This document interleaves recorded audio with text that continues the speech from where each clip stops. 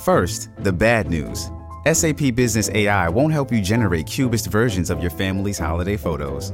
But it will help you understand which supplier is best to help you roll out your plant-based packaging in Southeast Asia, or identify the training your junior project manager needs to rise up the ranks, and automate repetitive tasks while you focus on big innovations, so you can be ready for the next opportunity.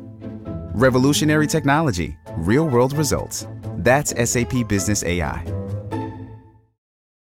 Does Monday at the office feel like a storm? Not with Microsoft Copilot. That feeling when Copilot gets everyone up to speed instantly? It's sunny again. When Copilot simplifies complex data so your teams can act, that sun's shining on a beach. And when Copilot uncovers hidden insights, you're on that beach with your people, and you find buried treasure. That's Microsoft Copilot. Learn more at Microsoft.com/AI for all.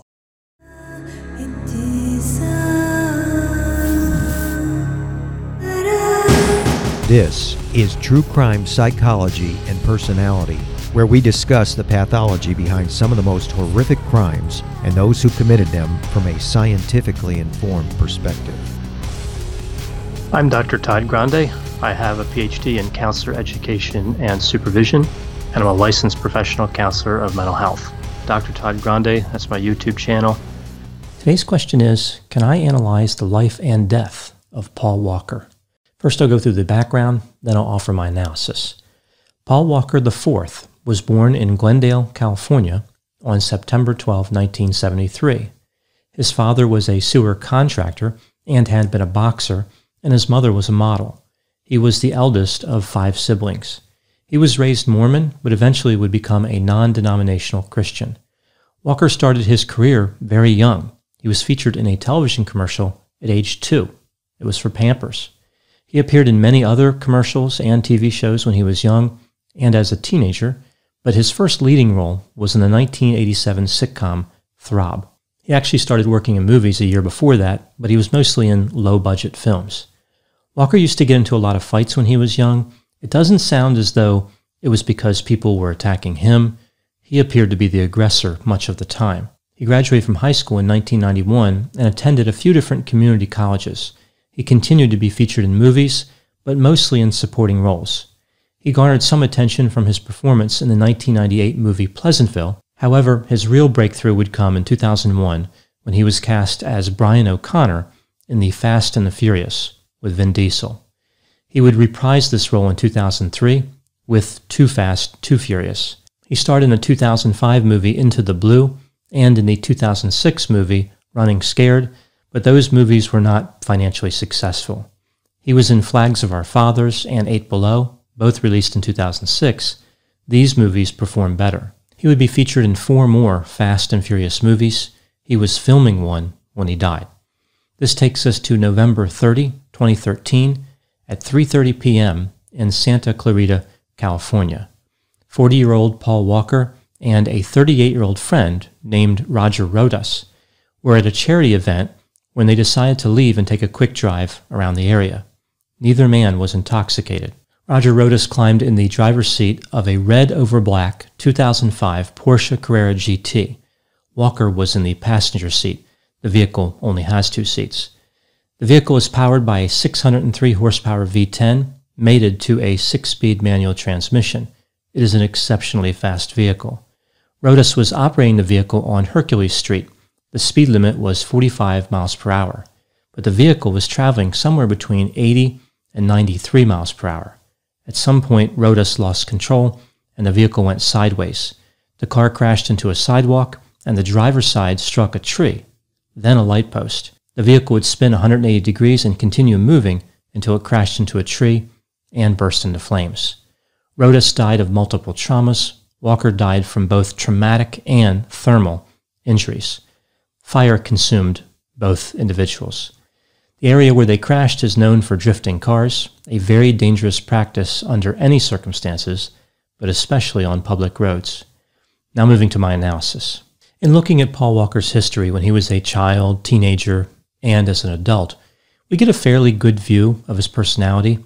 Here is a potential personality profile using the 5-factor model. We see that Walker was high in openness to experience. He was intellectually curious, adventurous, and somewhat non-traditional. He developed a number of interests throughout his life: race car driving, martial arts, the ocean, surfing, fighting, working as an actor, and operating a charity. So looking at some of these in more detail. Walker had an interest in marine biology. He starred in the National Geographic Channel series Expedition Great White, spending 11 days catching and tagging great white sharks. Jacques Cousteau was his hero. His interest in the ocean seemed to be related to how mysterious it was. He talked about how there were creatures in the ocean that were more alien than what might be encountered in outer space. Walker was a car enthusiast. He had a number of incredible sports cars, including a Nissan Skyline GTR V-Spec, a first-generation Ford GT, and a BMW M1, not to be confused with the BMW 1 Series M Coupe. Interestingly, though, many of his cars were not considered exotic. He owned a number of Ford Mustangs, for example. Now moving to the next trait, we see Walker had low conscientiousness. He was impulsive, did not exercise caution, and had a questionable work ethic, although once he committed to a film, he was fairly diligent, and he did start working at 2 years old, so it's hard to really think of his work ethic as too bad. He would sometimes go missing for days. People couldn't find him. He would schedule auditions and never show up, and he was terrible at managing his money. It was said that he had the same attitude toward spending money, whether he was poor or wealthy. He didn't worry about it. He just bought whatever he wanted. Before he was wealthy, he would get calls from creditors several times a day. Moving to extroversion, Walker was extremely extroverted. He was friendly, outgoing, assertive, had positive emotions, and was sensation-seeking. He was often in a good mood. He liked meeting people, talking to people. He had a lot of friends even before he was famous. He was easily bored. For example, he wanted to quit acting when he was 18 years old. He would often be interested in an activity for a while and then move on to the next one. He was referred to as an adrenaline junkie. This seems to be one of the more clear facets of extroversion that relates to Walker, the thrill-seeking. It defined his life and almost certainly contributed to his death. As far as agreeableness, things get a little bit tricky here with Walker. On the high side, he was described as humble, caring, and straightforward. He did not change when he became a famous movie actor. He always related to people the same way. On the low side, he would pick fights with people all the time and frequently did not pay his bills.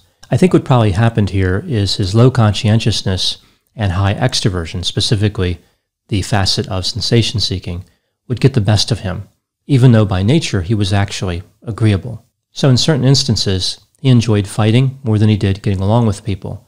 Similarly, he was okay with borrowing money and not repaying it because he wanted to get enjoyment value out of the money. He didn't care if he was hurting somebody else in that moment. In looking at neuroticism, we see he was not depressed, anxious, or vulnerable. He was fearless and generally didn't have mood swings. Even though he would give in to anger at times, overall his neuroticism level appears very low. When stepping back and looking at his potential personality profile, Walker seems to combine excitement-seeking with a desire to be true to himself.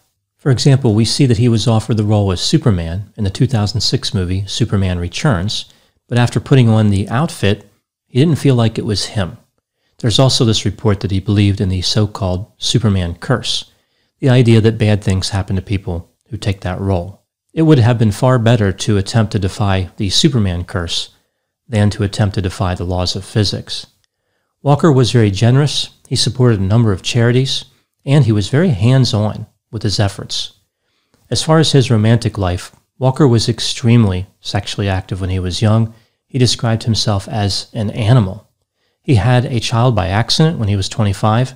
He believed he was too emotionally immature to be helpful, so he took care of the child's financial needs. His daughter's name was Meadow.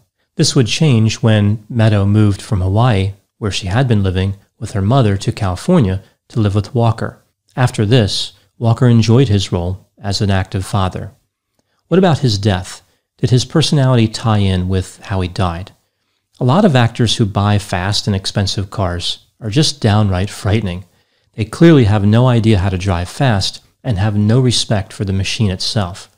I've seen this many times with different influencers. They buy Ferraris and Lamborghinis, and they don't even know how to drive a manual transmission. They just don't have any respect for the vehicle or what went into making the vehicle the way it is. Paul Walker was not like that. He actually did know how to race. He did have an appreciation and understanding of fast cars. Now moving to the collision, Roger Rodas was a professional race car driver. Now some people have tried to claim that these two went out in this car and Walker really didn't know what Rodas was going to do. There's only one reason to take a quick spin in a Porsche Carrera GT. They weren't going to check out the radio or admire the upholstery. Walker knew what he was getting into. He knew Rodas was going to speed. I actually think that was the expectation. That's what Walker wanted to happen. Running under this assumption that Walker wasn't kidnapped by Rodas, Walker was partially responsible for what happened. Rodas was operating the Porsche in a reckless and foolish manner. Even though the accident occurred in an industrial park, there was still a risk to pedestrians, bicyclists, and motorists. Someone else could have been killed. Just like we see with the fighting behavior and the not paying bills, Walker had opposing forces in his personality. He wanted to be responsible, and he cared about people, but he really liked thrills. He just couldn't resist being reckless on certain occasions. As far as what caused the accident, I think it's very possible that Rodas simply pushed the vehicle beyond his ability to handle it. But there's another theory out there that's actually quite plausible. The Carrera GT had 3,500 miles on it. It was still on the original set of tires. This means that the tires were about 9 years old.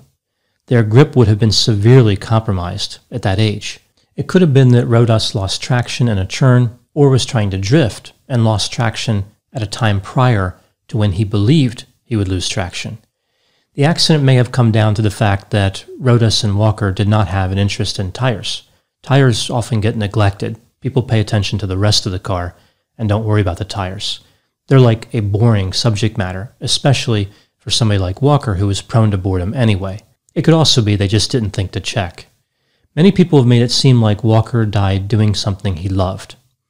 I think that he did like thrill-seeking, but I doubt he enjoyed breaking multiple bones and then being set on fire. His death wasn't poetic. It was unnecessary and probably the result of excitement-seeking behavior combined with low conscientiousness and low neuroticism. It's a recipe for daredevil behavior. Moving to the last question, what did I think of the documentary, I Am Paul Walker? So this documentary tried to make it seem as though Paul Walker was a great actor. He was a satisfactory actor. The Fast and the Furious movies are not known as the exemplar for great acting, even though I actually did like the movies. I do agree with the documentary, though, that Paul Walker was on his way to greatness. He was becoming a better actor as time went on.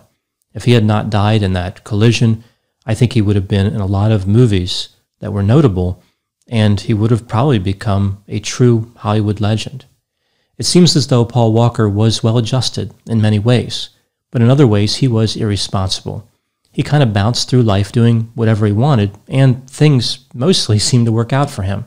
He didn't seem to have particular concern about the future. His philosophy was to pack as much fun into life as he possibly could. When someone dies, it's not unusual that other people say they packed more in life during the time they had than most people do in a much longer lifespan. This is typically just a platitude to make people feel better. But in the case of Paul Walker, it's hard to argue with the idea that he did pack a lot into his life. He had more adventures, traveled to more places, and had more relationships than the vast majority of the population. Paul Walker is very interesting in the sense that he's not what people expected. I think when people first look at him, they see a Hollywood superstar. Blonde hair, blue eyes, 6'2", 176 pounds. They think of him as arrogant, condescending, callous, fragile, and afraid to get his hands dirty. But nothing could have been further from the truth as far as Paul Walker. He was relatively modest, a tough guy, and liked to work with his hands. I think some people look at his death like he simply didn't understand what he was doing, like a typical actor who wouldn't know a Porsche Carrera GT from a Toyota Celica GT. But I think Walker did understand what he was climbing into. Again, he was doing what he wanted to do. It's hard not to like Paul Walker despite his flaws. In a way, he was authentic. All those roles he was playing where he was a rebellious action hero, like the Fast and the Furious movies, were not too much different than how he wanted to be in real life. In a way, that's what he was aspiring to. The very characteristic that made Walker exciting and compelling also led to his death. In one sense, looking at the chances that he took, it's amazing he lived as long as he did. A sensation seeker with a lot of money is like a stick of dynamite who dances with matches. The type of fun that Walker liked came with substantial risk. Paul Walker lived his life in the moment and made every moment an adventure. This has been True Crime Psychology and Personality from Ars Longa Media. This content is for educational and entertainment purposes only. Ars Longa, Vita Brevis.